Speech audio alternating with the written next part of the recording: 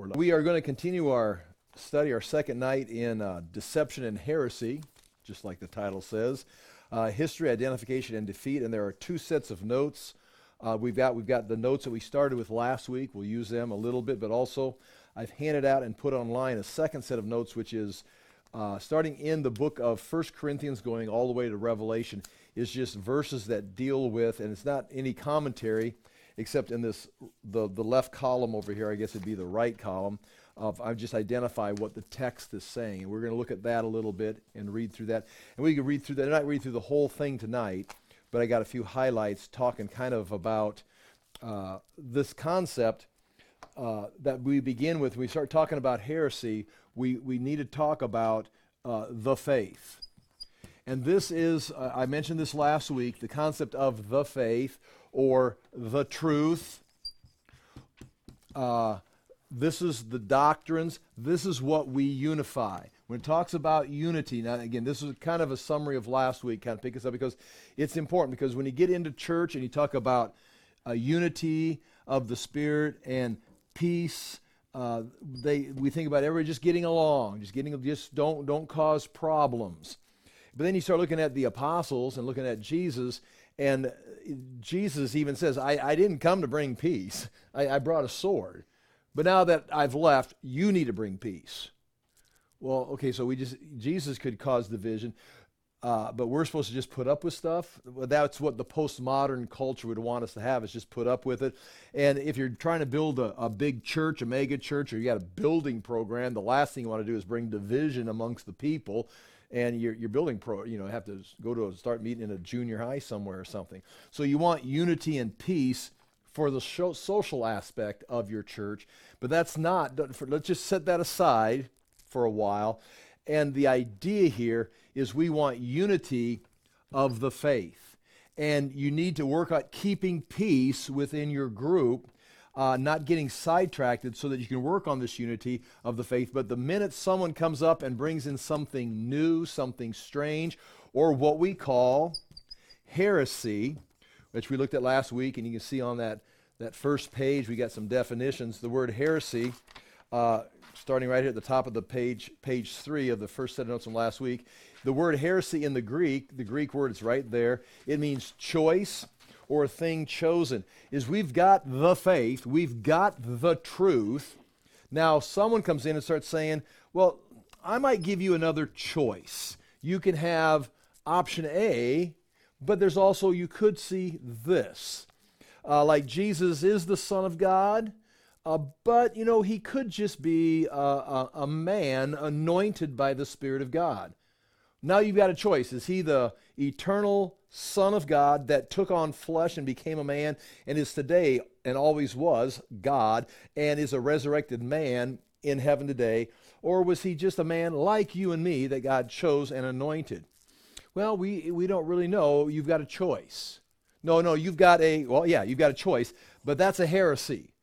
That by choosing this other option, other than the deity of Jesus Christ, the deity of the man, Jesus Christ, you've now gone over and chosen a heresy. Not just a false teaching, not just confusion, like, when's the rapture going to happen, or is it pre-trib, mid-trib, post-trib? We're all, it's like you've actually shifted from Christianity that provides salvation in Christ to a man who was anointed by God and was a great teacher, just like you and me, except favored by God.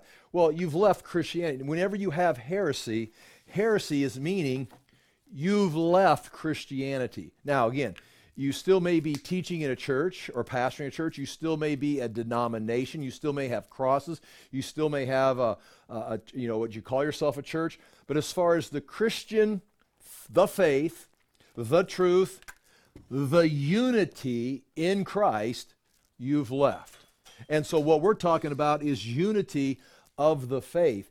And if someone wants to say Jesus, well, he was just a man anointed by God, or like the Docetists, we'll talk about them, he was God, but he wasn't a man. He was like just a figment, a spirit. You couldn't really touch him. He was not really a man. Well, that's the opposite. Well, you've left Christianity. We have to divide. We have to separate from that. You can't say, well, we're just we'll just agree to disagree. Well, you can. They think different than I do, but I am a Christian. They are not. They're a different religion. You've switched. And that is what heresy is. Now, just that introduction, you can see that's a dangerous territory. Because, first of all, am I a heretic? Am I in heresy? Do I know all the doctrines? Well, that's why we study. And then it comes down to this. Eventually, you're going to get to a point where we will disagree on different things. And every time we disagree, doesn't mean one of us has to be a heretic. It can be what we talked about last week, a non-essential issue. Again, right when you say non-essential, then you use an example, you're making someone mad because that's not a non-essential, that's a crucial doctrine. And again, I have an opinion on these things, but you've got different forms we used last week, different forms of baptism. You can, dunk, you can immerse, you can sprinkle, you can pour, you can go forwards, you can go backwards, you can do the triune immerse dunk 3 times, you can have baby baptism. It's like, well, okay, if you're practicing Christian baptism, you're going forwards or you're going backwards, you're going in a river or in a bathtub, in a cow tank, you're sprinkling, you're pouring. It's like, okay, that's an area where you can agree to disagree. I think you can maintain, that's where you, for the sake of Christian fellowship, that is something you maintain the peace so that you can have unity, because this is we're teaching baptism, but we're practicing it a different, again, people would be shutting this off right now. He's already a heretic. It's like, I'm using an example here. But you don't leave Christianity because of that. Again, and that will indeed be an issue. Now, we'll talk about the tendency of how do you determine non-essential and heresy, and that just like always, there's going to be a gauge that these things are non-essential. For how many times do you celebrate communion? I mean, once a week, once a year, once a lifetime. I mean, Well, you got these things that become non-essentials, but eventually you're going to cross a line somewhere up in here that, okay, now you're messing with the Christian faith, the faith once for all. The next thing we want to mention in review is the faith, and this is a good little diagram here. Okay, it's going to be very sloppy. There's thinking within seminary Christianity, especially in the Western world, coming out of Germany, that there was different groups of Christians in, like we got a little diagram, a little chart up here. This 60 AD, 80, 100 AD, 120 AD. Here's Peter and Paul. Peter died 64 AD. Paul dies in 60 AD. Timothy apparently dies in 97 AD. John still around in 98 AD. And so these guys, Polycarp, Papias, Ignatius, they would have known John, possibly would have known Timothy. And so they're passing it. So there is a connection. Clement, Linus, Paul refers to Linus, refers to Clement. So these are people that we're familiar with, and they had trouble with the Judaizers, Nicholas, the Nicolaitans, Simon out of the book of Acts, Simon Magus went to Rome. Cerinthus met John in Ephesus one time at a bathhouse, and they knew each other. And there's a story outside of the Bible about that confrontation. And so these guys influenced these people, and they all, they continued on. Now, as time moves on, the issue is you've got Jerusalem, Antioch, Ephesus, Hierapolis, Smyrna. I don't have on here Alexandria, Egypt, but you've got different locations, you've got different churches, and you may have different forms of Christianity. These guys taught this, these guys taught that, they taught this way different. They all have different ways of going about teaching their doctrines. Well, then eventually they're going to have to start to merge together, and they start coming up with different, solidifying. It took maybe many years for it to all finally come together. And now, like in 325, you're going to have the Council of Nicaea. And we can show you a map here. Eventually, it's in Asia, north of Asia there, north of the 7 churches of Asia. And the Council of Nicaea, after Constantine became emperor, and they're going to have a creed. They're going to identify some of these things as absolutely correct doctrine. They're going to become orthodox. Little o, orthodox.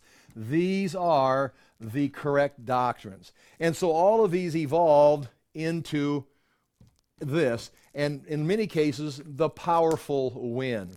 These guys believed Jesus was just a man anointed by God. These people didn't think there was anything special about him. He just was like a political leader that got some people riled up, maybe even trying to have a war with the Romans. These people thought that he was actually God himself that took on an appearance but didn't have flesh. These people thought that he was actually God and man combined, born of a virgin. These people, and it's just like, which one was right? Well, it's developing. It's developing. It fits perfect with our culture. Truth is developing. It's like we're finding our way. This right here is heresy. This is false teaching.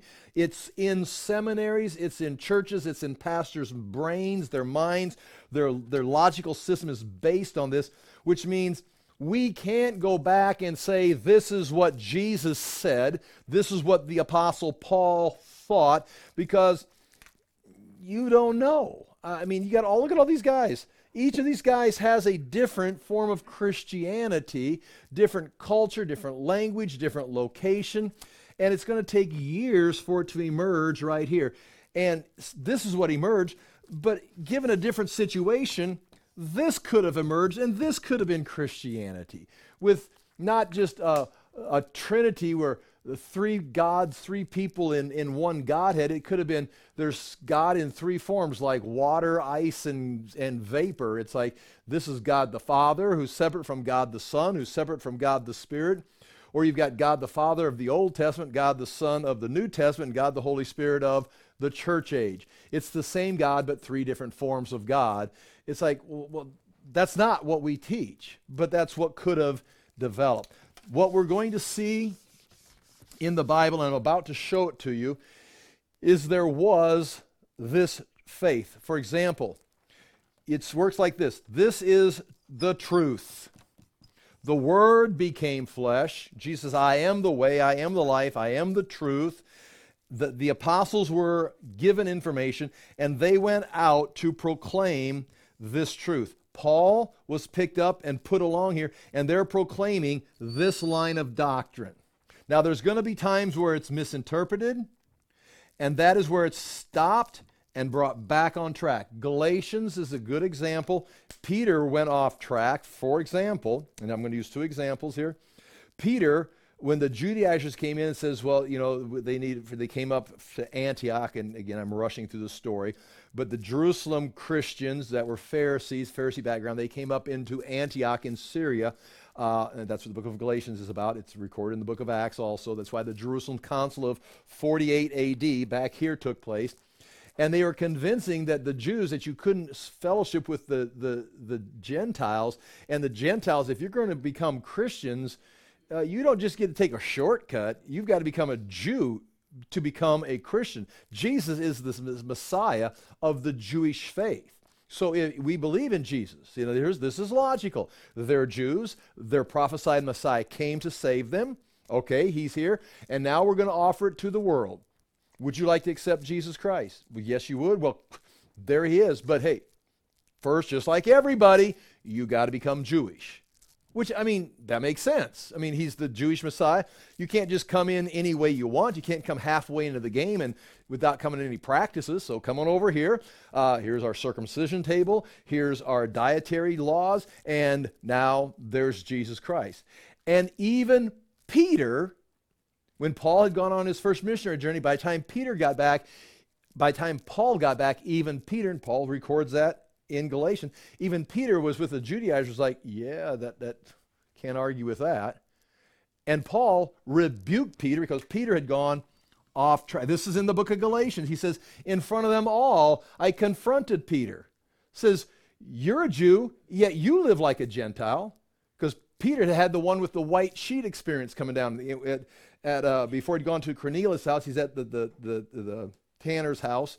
And the sheet came down with the animals on. He's on top of the building, is sleeping, because that's where they slept, on top of the houses. And it came down with all the animals. And Jesus says, get up and eat. And there's unclean animals in this vision. And Peter says, oh, no, and I'm not going to eat anything. I've never violated law. And Jesus says in the vision that's recorded, what I've called clean, don't you call unclean. And the vision was over. At that very time, Cornelius had sent men down knocked on the door and says, we want Peter to come up to meet with Cornelius because an angel told us about this. And so he'd had a vision, so they got Peter, and Peter walked into a Gentile house, a Roman centurion, shared the gospel with him, and while he's talking, the Spirit comes on them. He's explaining the gospel about faith in Christ, and the Spirit came on them, and they began to manifest the Spirit right in front of him, and it's like, oh, and then they baptized them. Now, that was a straight shot. They are Gentiles in a Gentile house. They hear the gospel. They accept it. The Spirit comes on them, manifests. It's like, I wonder if they got born again. Well, this is what happened on the upper room. This is it. Well, they heard about it back in Jerusalem, the Jews, the leadership of the Jerusalem church, which were Christians. I mean, the Pharisees aren't going to call him in and say, I don't think you should have gone in. The Christian leadership in Jerusalem called Peter in. This would be, 35 AD, 40 AD. This is before the Jerusalem Council. They called him in and rebuked him, says, what are you doing? We heard you went into a Gentile house and had lunch with them. He says, well, here's what happened. I preached the gospel. The Spirit came on him just like it did on us. So you maybe would think James, Jesus' brother, and John, the apostle, would be sitting there, and maybe the leadership that's rebuking Peter for going into a Gentile's house. And after he explained it to them, they go, then God has chosen the Gentiles. Carry on. That's not what we would have done. But they deviated off from here, boom, came back to here. Then a few years later, the Judaizers came up to Syria, and that's where they began to lead the church, the Gentile church, into Judaism, and Peter joined them. I mean, he was the first one in a Gentile house, and now he's over here. He was probably intimidated. Well, Paul comes and rebukes him, and they all come back, and they all go to Jerusalem and have a Jerusalem council in 48 AD, and that's recorded in the book of Acts, and that's where they write a letter. So, okay, we're not going to make the Gentiles keep the law. One reason, because even our forefathers couldn't keep it. I mean, we've been failing at this law since we were given it. We're not going to make it a requirement to meet Christ through the law because, actually, guys, we've never done it right. And so they wrote that letter, and that led to the approved, because Paul's already got the Gentile ministry. Of all people, a Pharisee has got a ministry to the Gentiles. Now, this Jewish issue is going to become a big deal that the Judaizers hear, and then as you go down here, it's going to come up again.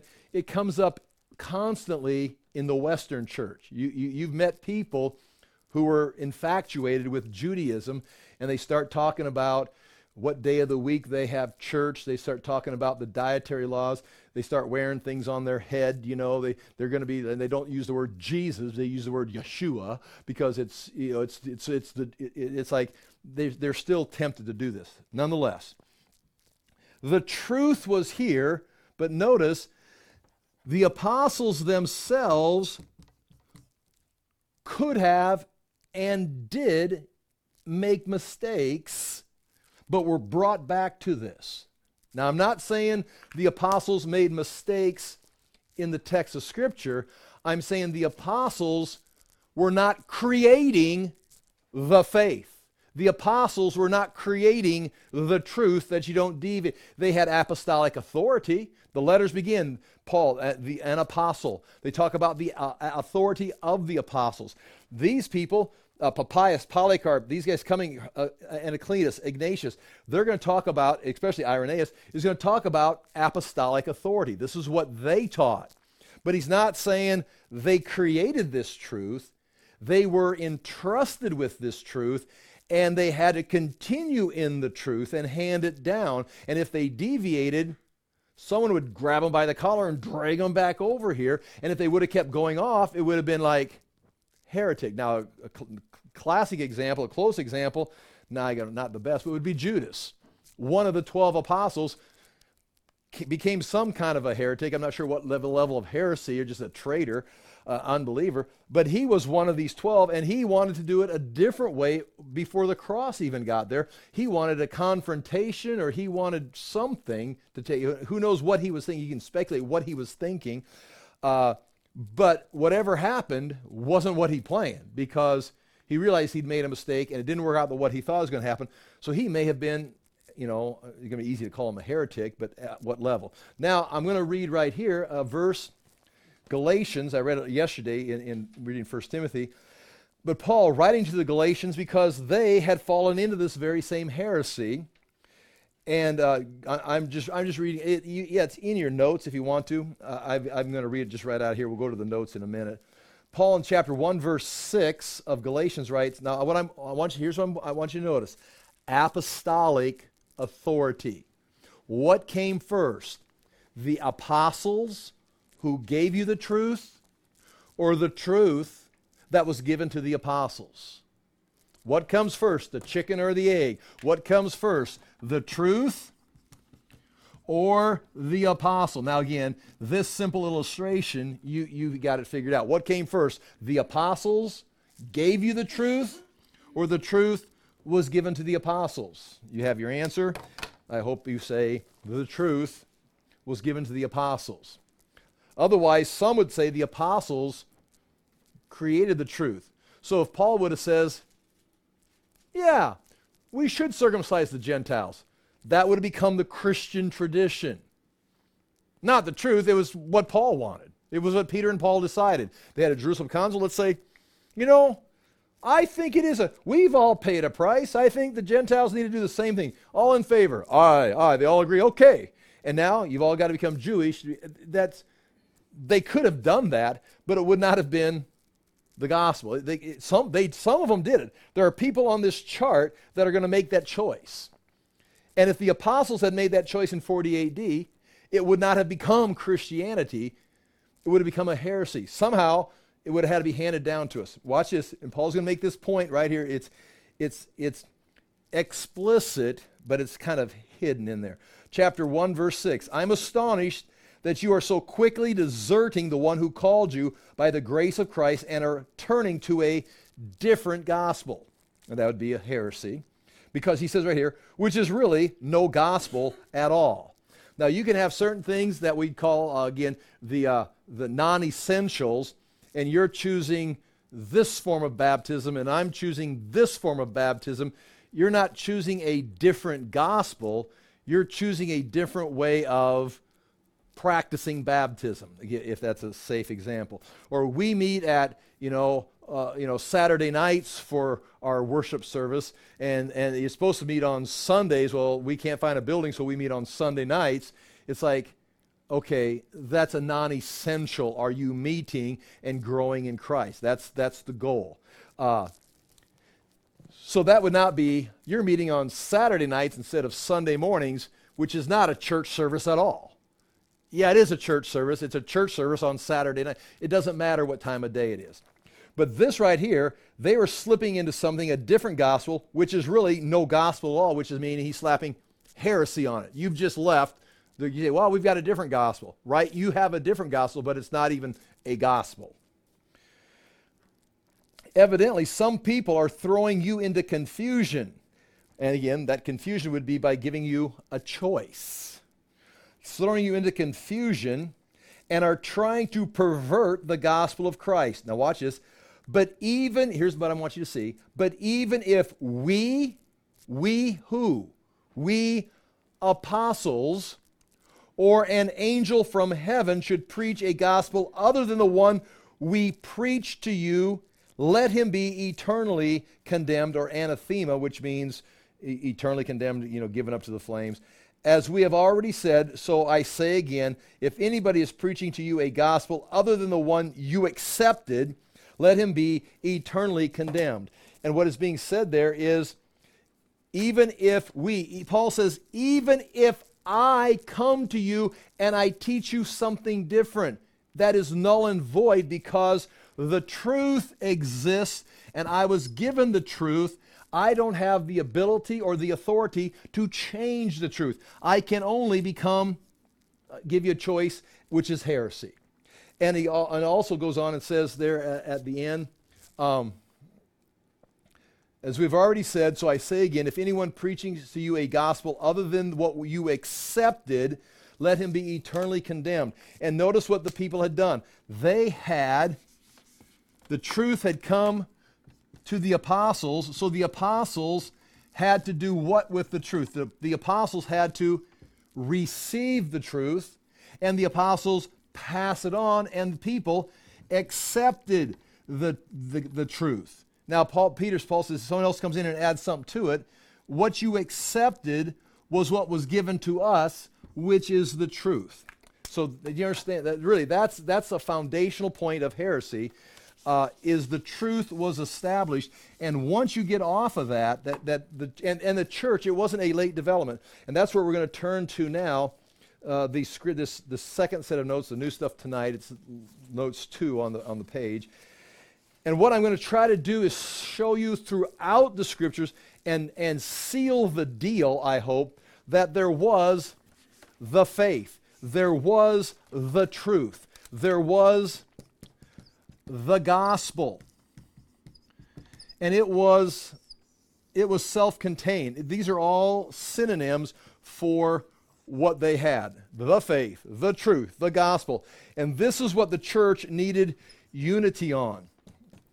And if somebody wanted to change the gospel or change the truth or change the faith, they're all synonyms. The gospel is the faith of Christianity, the truth of Jesus Christ. They wanted to change that. You would be breaking the unity, and you would have to leave.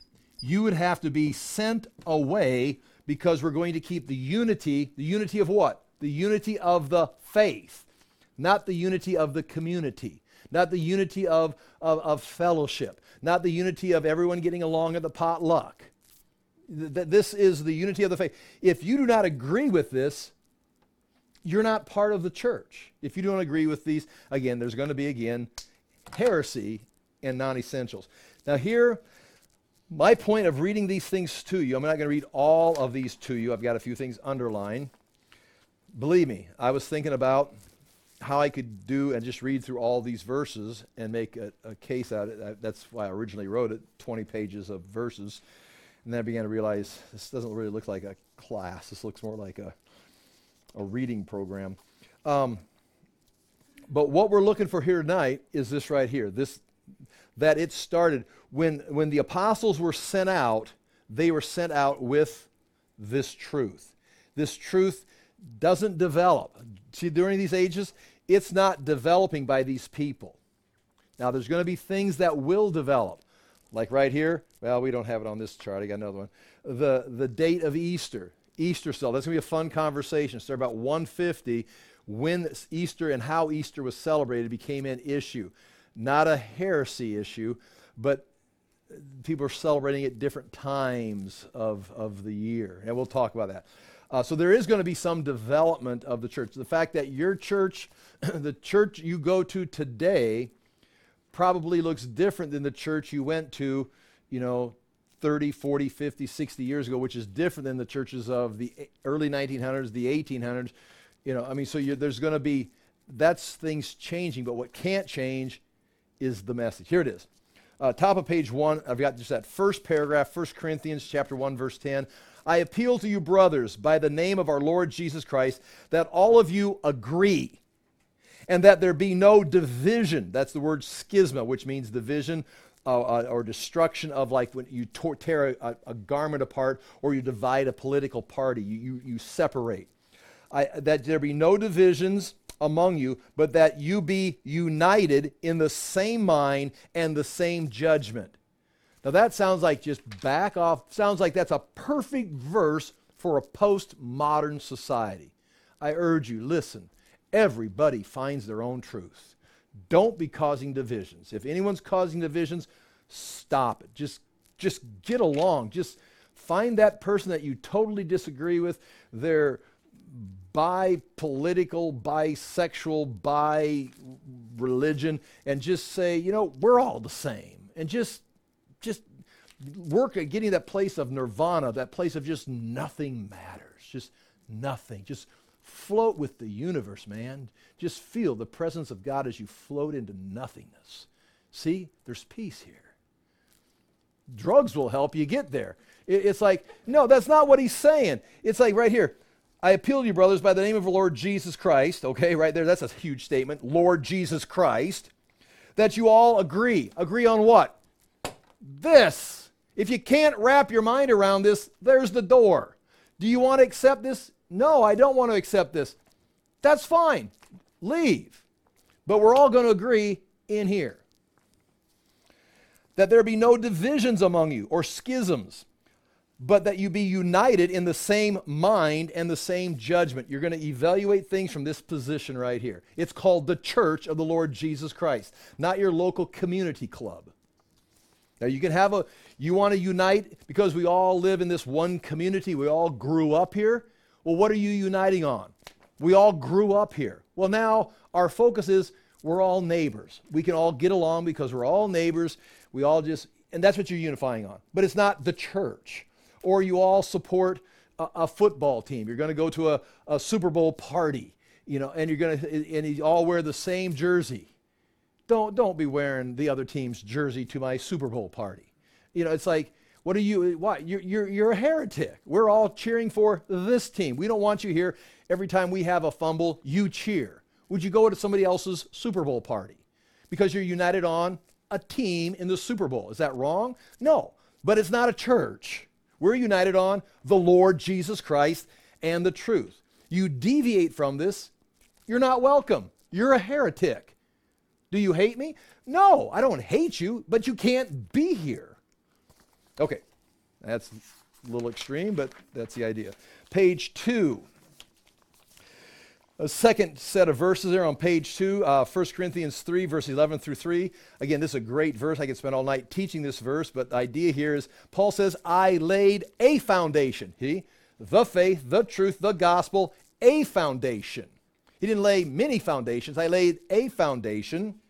And he says, and someone else is building on it. And then he goes on and says in the bold print, for no one can lay a foundation other than which is laid. In other words, he could add to this list right here, since we're doing it, a foundation. Wow, how do you spell foundation? In fact, he says, there is no other foundation other than the foundation, capital T, the foundation I laid. So he came to the Corinthian church, taught them the gospel, gave them the truth, had the faith, and he laid the foundation for them to build their Christian life on. And he says, for no one can lay a foundation other than that which is laid, which is Jesus Christ. Okay, that's that point right there. Go down to 2 more verses down. It'd be 1 Corinthians 4, verse 6 through 7. I have applied these things to myself and Apollos. Now, Paul's using an example. Apollos is this guy. I'm this guy. And we got to work together. I'm using these as an example that Apollos has to teach this way. I have to teach this way. He's used that as an example. I use that as an example for your benefit, brothers, that you may learn by us, me and Apollos, not to go beyond what is written. And what is written is a technical term for Scripture. What is written, and he's got letters that Peter's going to call Scripture, but they've got the Old Testament, definitely, and they've got the Gospels, the teachings of Christ. Do not go, our teachings, me and Apollos, we got to stay in sync. We've got to agree with this, and we're trying to teach you, don't go beyond what is written. Because now, does this sound like here's my point, right here, real quick. Does it sound like this truth is just still developing, that they're all kind of trying to figure out, is this the truth or is that the truth? And Paul's like, well, we should have a meeting, and I don't know what we're going to do with that issue. It's like Paul's sounding like they've pretty much got it. Don't go beyond what is written. The third paragraph of verses from the bottom, in the middle there, to remind you of my ways in Christ as I teach them everywhere in every church. It's bold and underlined. To remind you, he says, I'm sending Timothy to you, 1 Corinthians 4. I'm sending Timothy to you, my beloved and faithful child in the Lord, and he's going to remind you of my ways in Christ. So he's sending to the Corinthian church in 55 AD. Paul is sending Timothy to remind them of Paul's ways, or Paul's teaching, that is from Jesus Christ. So Jesus gave it to Paul, Paul gave it to Timothy and the Corinthian church, and now Timothy's coming to the church to remind you of what you already know. He's not there to create some stuff, it's already known. The bottom 2 paragraphs, be imitators of me as I am of Christ. Now I commend you because you remember me in everything and maintain the traditions even as I delivered them to you. Now we add another word here, traditions. And the traditions would be, again, that's a technical word, that means the things that, and Paul is going to have, he says right here, maintain the traditions even as I delivered them to you. Paul delivered them to the Corinthians, but Paul on certain things, yes, he had revelation from God. He met Jesus Christ, but there's certain things that just as he's going to say in 1 Corinthians 15, that what I received, I pass on to you. And what did he receive? He received information about the Last Supper. He received information about Jesus' ministry and Jesus' teaching. Paul didn't meet Jesus when he was alive before the cross. He met him after the cross and the resurrection, and Jesus spoke to him from his glorified state from heaven. So he met Jesus, but he needed to receive the historical information. So even Paul is receiving things, but he's not changing them. The bottom verse right there, if anyone is inclined to be contentious, if anyone is inclined to be contentious, if anyone is looking at the foundation, the faith, the truth, the traditions, the gospel, it's like, it could have happened a little different. I think what we should look at, can we combine this with some of the Artemis information? And we got some great religions in Egypt. If we could bring these together, we could see a unifying of mankind coming together under this umbrella of, he says, if anyone is inclined to be contentious, we have no such practice, nor do the churches of God. Huge verse. Nor do the churches of God.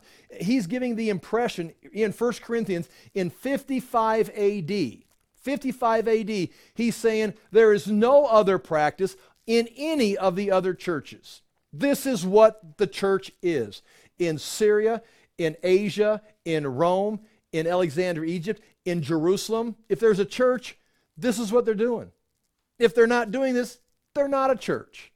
So, that just wipes out that, it almost makes me mad that some German theologian in the 1800s wrote about this developing theology. After it got translated in the 1920s or 30s into English, it swept through our seminaries and helped create what we call liberal theology. And now you can see churches that don't believe the Bible. It's like if the Bible's not true, if this is not true, man, we're out on our own. We're flying by ourselves. And if someone wants to change something, it's like we're going to start marrying, homosexuals or transgenders. It's like, whatever, we just got to keep up with the times. And you just keep changing. It's like, you can't do that. In this kind of, when you accept, do not go beyond what is written, there's two genders. And then in those other verses from the law of Moses, from historical stories, to Paul writing directions in the New Testament, homosexuality is like a perversion. It's not like an alternative lifestyle. It's not, we're going to take homosexuals and we're going to now marry the homosexuals. Oh, wow. Just keep this thing moving because we're just living on the waves of society or the winds of society. No. You can do that, but you're not using marriage the way God intended it. You're not in line with the truth. You can marry a dog if you want to, I guess. But it's like, it's not biblical marriage. It's not what God instituted. And remember the institutions God gave mankind, including government, family, marriage. He's creating these, including Israel and the church, institutions that he's inserted into history. And to take those institutions and twist them into making a match culture, make family match your ideal family, or marriage match your idea of marriage, it's like, it's not the foundation. It's not people are doing it. It's called heresy. It's not like, well, that's not right. Yeah, it's called heresy, but it's not the truth. Okay, boy, oh boy, here we go.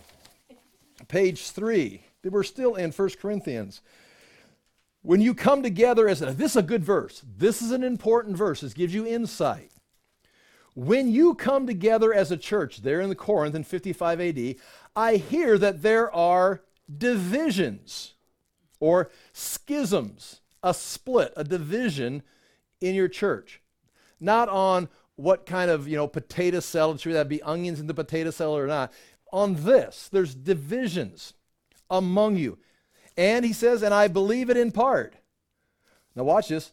For there must be factions. And now he uses the word heresis. You can see it right there, which is our word. It means choice or opinion. It's our word, heresy. He says, I hear there are, okay, I'll read it. I'll use the Greek word per se. I hear there are schisms among you. And I believe it in part, for there must be heresies. I see there's splits among you, and I believe it in part, for there must be choices.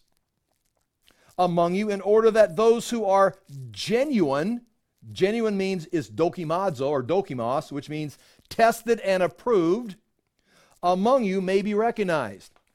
Okay, I hear that there's people that are in schisms. You're separating. You believe this, you believe this. Well, it has to be that way.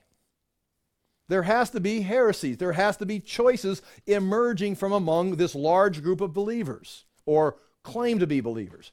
Why there has to be schisms and splits and choices rising up between these different schisms?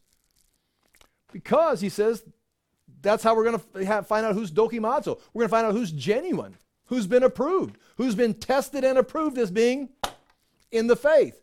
What does this schism believe?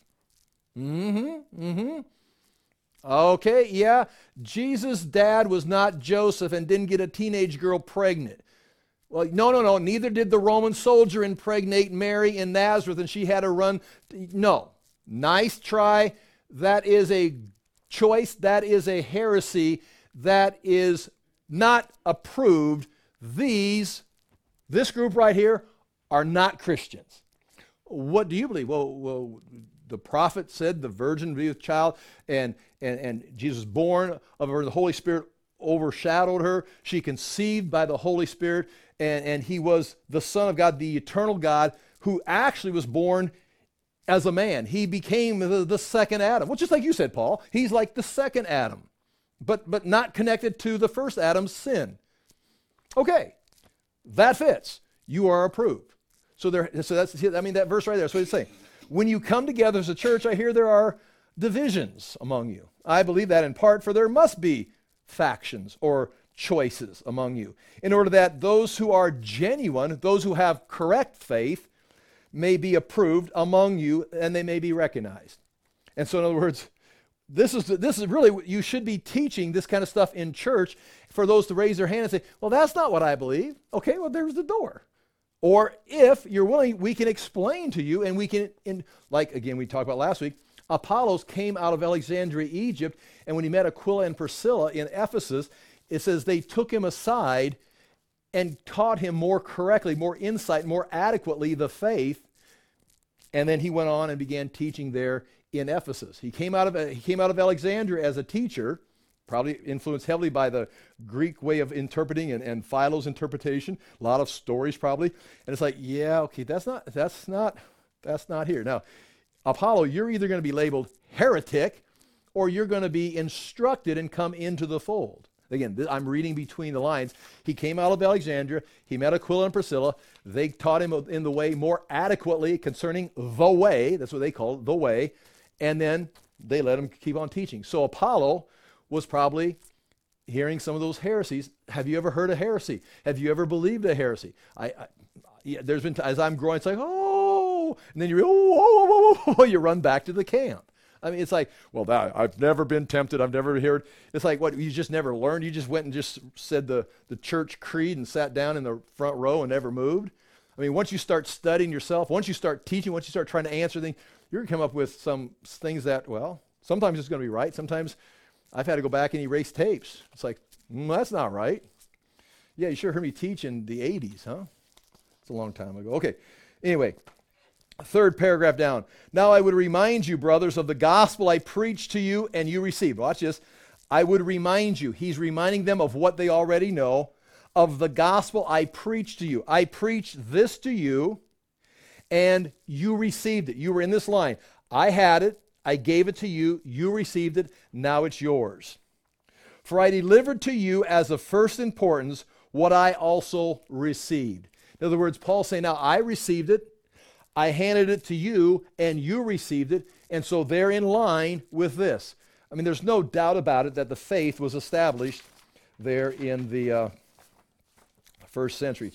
Skip page 4 or 5. We could go to Galatians there. Oh, I could do this all night long. What time is it? Oh, my goodness. Are you okay? 'Cause I was making a point to then go back to this and build on this.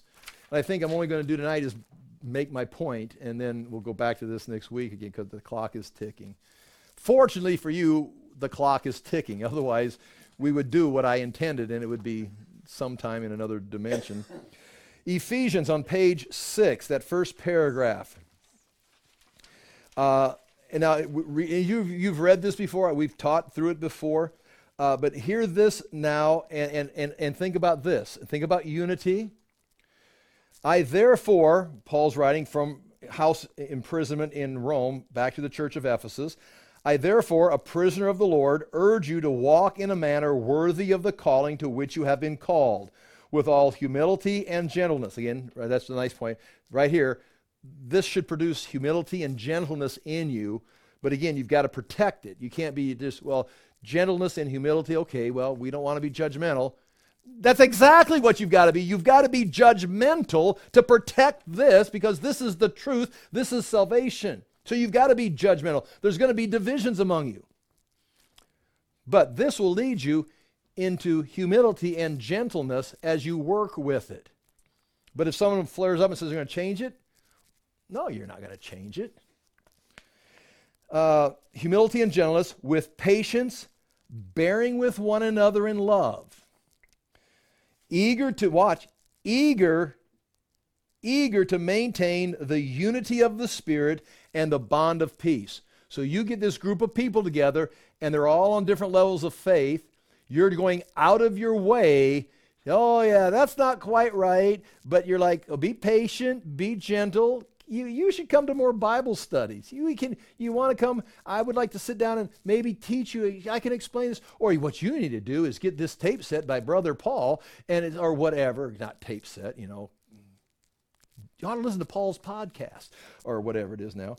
But you see, eager, you're humble, you're gentle, you're working, bearing with one another in love. We're all Christians. We're all in the same covenant. And you're eager to maintain the unity of the Spirit and the bond of peace. Eager to maintain the unity of the Spirit and the bond of peace. Oh, look at you. You've got a rainbow face mask on. Nice. Is that about Noah's flood? Oh no, you're transgender. Oh, I didn't know. Oh, you're a girl. No, you're a he. You're a they.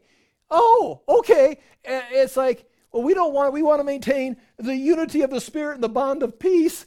Well, welcome. Oh, who's this? Is this your brother? Oh, no, this is my girlfriend, but you're a girl. Yeah, well, we're getting married. We are married. See, we got married. It's like, oh, nice. Oh, I'm so happy for you. Are you going to have any children? No. You're going to adopt. No, you just have dogs. Oh, okay. And it's like, I just want to make sure I want to be a good, humble Christian and maintain the unity of the Spirit and the bond of peace. What are you supposed to be maintaining the unity of the Spirit and the bond of peace with? The homosexuals and the transgenders? Or the Lord Jesus Christ and the truth once for all entrusted to the saints? This is what we're maintaining, the unity of the Spirit and the bond of peace. We're all together. And if we can, now again, can we, yeah, that's not right. You can't get married. You can't marry the same gender. You can't switch genders. I'll just let you wear the mask. But it's like, this is, but we're just here because we want to be part of the community. This is the community. Well, we don't agree with that. That's fine. But you have to leave. We need to maintain the bond of peace and unity here.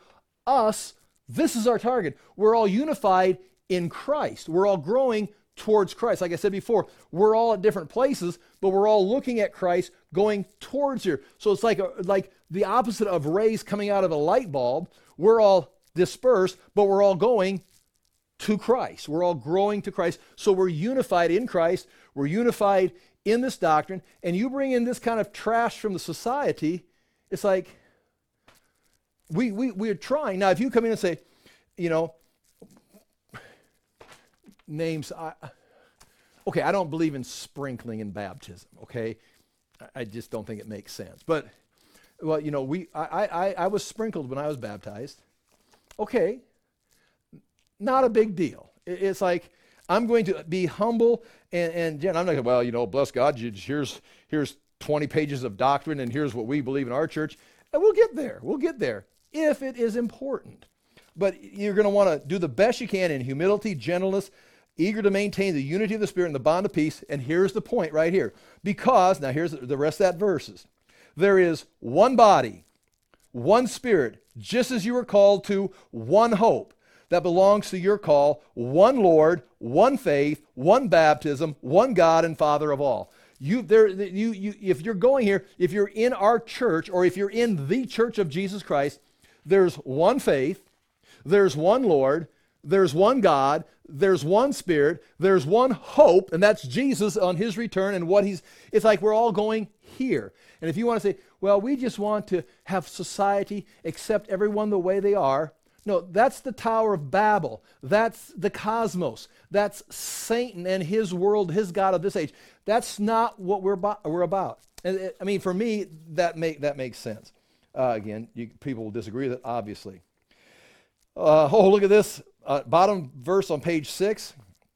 And he gave the church apostles and prophets and evangelists and shepherds and teachers to, watch this, to equip the saints, that's the believers, for the work of the ministry, or work of ministry, for the building up the body of Christ until, watch this, until we all attain to the unity of the faith. There is unity of the faith, and I can go around the room right now, and if we talk long enough, and if I would stop talking, and we all took turns explaining different things, we would be like, that's not how I see it. And that's not. We could form ourselves several churches here tonight, our own individual churches, because we wouldn't all agree, because we are not all unified in the faith. Now, on some things we are. Hopefully, we all would agree that the Word of God is, the text of Scripture is the Word of God. But as we go into it, there's going to be things that we're going to peel off, and we're going to have questions or answers. But we're going to try to maintain this. But in the church are going to be apostles, prophets, evangelists, pastors, teachers to help equip us until we all grow to that place. And I got to believe that day is on the other side of eternity. I mean, it's not like if you come to Generation Word Church, I think we can get there tonight.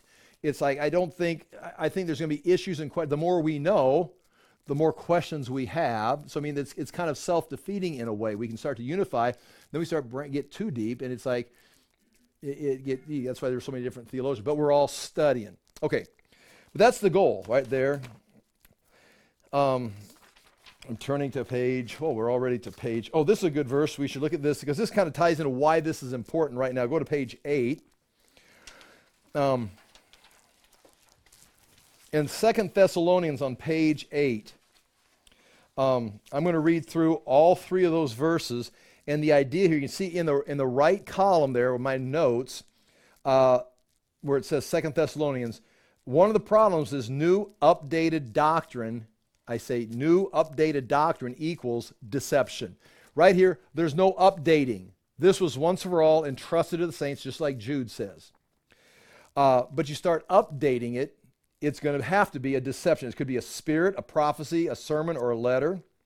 And then it talks about, in the next section, is going to talk about a coming delusion, that those who have rejected this, have rejected the truth. And I think by that time, it's not just the scriptural truth, it's the general revelation truth that we're experiencing in our age and in postmodernism. Not that we're in the end times, but it sure would match. I mean, who knows? But where we reject natural revelation, we reject marriage, we reject government, we reject individual governments, nations. Nationalism is one of the institutions. God created Tower of Babel. I mean, look at all these years. We're trying to get the United Nations, trying to get one world government where everybody just works together and they don't use gasoline and they just have, windmills in their yards or something, produce light.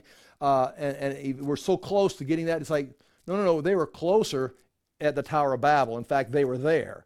And God goes on, let's go see what they're doing. Yeah, this is not good. Let's confuse them and let's make nations. And they scattered them, and from there you've got the table of nations. They became this nation, and from that time period, God's method of controlling human history in this state of sin is with nations. It's one of his answers to the world problem. Otherwise, it's guaranteed. It would, again, I could go on with it. Man is going to crush other men, and there's going to be a handful of elites controlling everything. They will destroy the world and have whatever they want for themselves. That's what's going to happen. The power are going to be powerful. The nations, now, when Jesus Christ comes back, there's still going to be nations, but there's going to be one world leader, but it's going to be the home of righteousness, and the curse will be removed, and he'll be ruling, and that's another whole story or conversation. But when I talk about the rejecting truth, it'd be rejecting this kind of truth, but also rejecting the basic institutions of individual responsibility, right out of the Garden of Eden, of marriage. God gave man and woman marriage, of family, which is the foundation of society or a culture which becomes a nation. And then those nations have to have some kind of government. It just can't be a free-for-all. You're going to have to cooperate, have some kind of rules. Even Israel had a government. And that eventually leads down. That will be all those, and I said this in 2007, that book, I said it a long time ago, I said it in 1992 in Oklahoma City at a convention. But all those institutions, responsibility, marriage, family, nationalism. When I said it in the 90s, no one even know what? Nationalism is going to be under attack. It's going to be an evil. Just like marriage between a man and a woman, individual responsibility, all these things are going to eventually be undermined because Satan is the god of this age, and those things are there to protect man from the cosmos and Satan's world. And if Satan can get man to take those things all out, where's your barrier? It's a one-world government. He controls the elite control the people, and you're back to slavery. I mean, you're back to not slavery like Civil War slavery, but slavery like universal slavery like you've never seen before. And then read the book of Revelations where you're at there. Nonetheless, that's the kind of truth. This will be rejected, but those institutions will be broken down. That's where history is heading until Jesus comes back. Here we go. I've got to wrap this up. 2 Thessalonians. Now concerning the coming of our Lord Jesus Christ and our being gathered together to him. Now again, what does that mean? And you see right there we got to interpret that. If someone disagrees with what I think that means, that doesn't mean it's a heresy. It's a different interpretation. We ask you, brothers, not to become quickly shaken in mind or alarmed, either by, now here's what's shaking them up, they've been given some choices, even by a spirit or a spoken word or a letter. Somebody sent them a letter with choices. Someone gave them a sermon with different choices. Or a spirit, it could be a demonic spirit, or more likely a prophetic message was given to them. It's like, oh, that's different than this. And now they're like, oh, we're confused. He says, don't be quickly shaken by some spirit, spoken word, or letter, seeming to be from us, the apostles, to the effect that the day of the Lord has come already. Let no one deceive you in any way. When they come up with a new doctrine, don't let it deceive you. It's not true. There's no new doctrine. For that day will not come unless, then here he gives you information, unless the rebellion comes first, the man of lawlessness is revealed, the son of destruction, who opposes and exalts himself against every so-called God or object of worship, so that he takes his seat in the temple of God, which was still standing at that time, but would be soon torn down, proclaiming himself to be God. Now watch this. Do you remember, recall, that when I was with you, I told you these things? This is not new. Those letters are contrary to what I taught you. You already have the information. You may not understand the information, but those letters are contrary to the information. Next paragraph, chapter 2, verse 9 through 12. The coming of the lawless one is by the activity of Satan.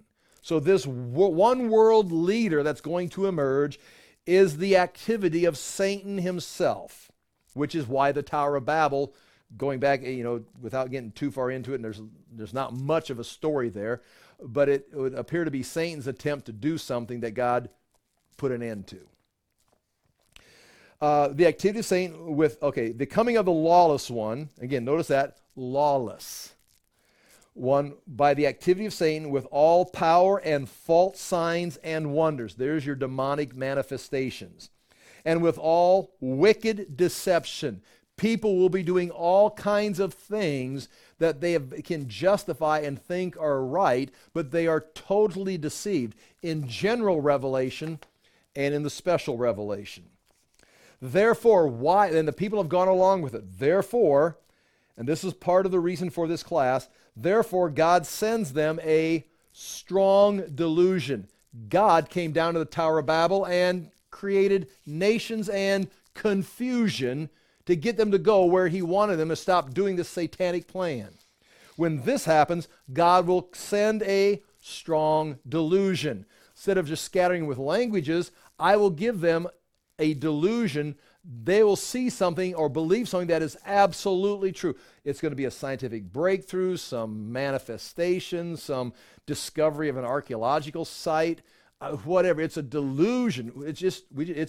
He will send a delusion, and the world will look at this delusion, and because they don't have general revelation, they've rejected that, they don't have this truth right here, they will see that delusion and go, there it is. There's the truth. He will send them a strong delusion so that they may believe what is false, in order that all may be condemned who did not believe the truth, but had pleasure in unrighteousness. They're going to go their jolly way, happily, merrily going this way in delusion, and it's a trap. Just like he came down and scattered them at Tower of Babel so his will will be done, he sends them a dude that says, you want deception? Yeah, give us this. He gives it to them. Oh, this is the truth. And they run after it, and they run right into judgment. And why would God do that? Because he's given this. He's given general revelation. And Satan has been working against him the whole time, and people are following it.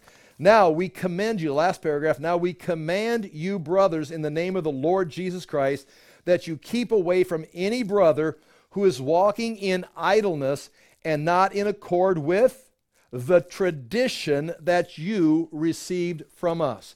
This is the tradition, and this is not, here, right here, who is idle. In the problem there in Corinthians, they were all excited about the end times. We're in the end times. Jesus is coming back. So I've just quit my job, and I'm just waiting for Jesus, or something to this effect. They weren't working, catching all their insurance policies. They had all kind of money, probably eat, drink, be merry, because Jesus is coming back tomorrow. It's like, you're not going to work? No, we don't need to work. We won't be here much longer. Okay, something like that. But this truth, they abandoned this truth, and their lifestyle went astray also.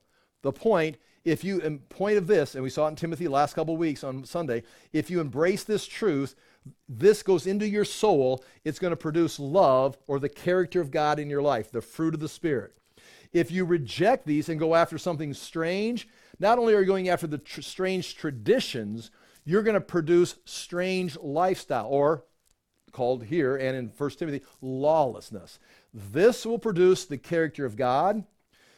Heresy will produce lawlessness. And right here, Paul's making a point of it. The traditions you receive from us included both the teaching, but the lifestyle that follows from this, which is a fruit. There's many other things here that we can get into. Hopefully we'll get back to these notes. I'll pray. If you got any questions, we'll take those and you can talk about it. And again, we're all still learning. I'm still learning, putting these things together. And again, it's nice to be alive at this time in history with this information, seeing history unfold right in front of our eyes. Yet we have the hope of Jesus Christ and the hope of our future. Again, I'll pray and we'll be finished. Father, we thank you for the chance to look into these things. We thank you for your word. We ask that we, again, would handle them diligently, handle them correctly, and that we ourselves would avoid false doctrines and false teachings, and definitely avoid heresies and things that contradict your clear revelation. And we do ask that your Spirit would come to us and continue to reveal to us your word, your plans, and open scriptures up so we may walk in the fullness that you have for us. In Jesus' name we pray. Amen. Thank you for being here.